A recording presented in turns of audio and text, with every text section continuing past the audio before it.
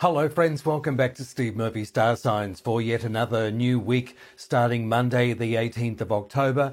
It's a full moon week and we're going to peak with that full moon in Aries on Thursday and Friday. But how's it going to affect the rest of the star signs? Have a listen up. Aries, this week for you, and the full moon enters your sign on Wednesday, where you'll want to release the past and make a new start. But that could happen more so next month. At the moment, over this week, probably a little bit emotional too with all of these things that you are releasing, Aries. The full moon will help you clear things out. Coming up on Friday and Saturday, they're two of your best days of the week. Enjoy. Make sure you're socializing. Taurus, this week for you as of the 18th of October. And you could be privileged to secretive or private information, but a health or work matter finally comes to light for you, Taurus. Gemini, this week for you as of Monday, the 18th of October, you're in the spotlight with friends and associations, but by the end of the week, you could be centre stage with attention. And this is ongoing over the next couple of weeks. Enjoy your party life, Gemini. Cancerians, this week for you, as of Monday, the 18th of October, the full moon spotlight turns towards your work and your career. You're becoming more noticed than usual, and especially at the end of the week.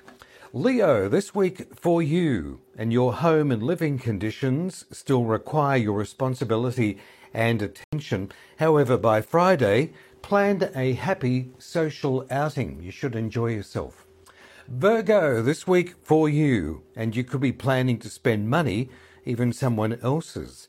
A parental figure strikes up a conversation and advice.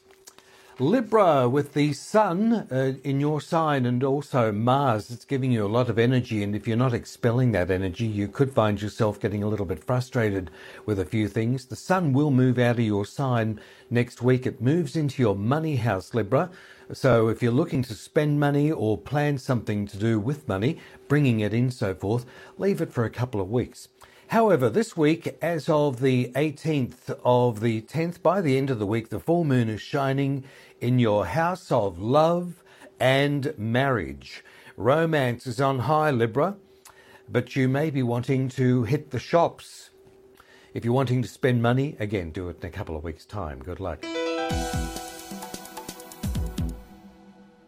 Scorpio, this week for you, how is your health and your well-being? How are things going at work or lack of it? This week puts you in the driver's seat and you should have answers by Friday.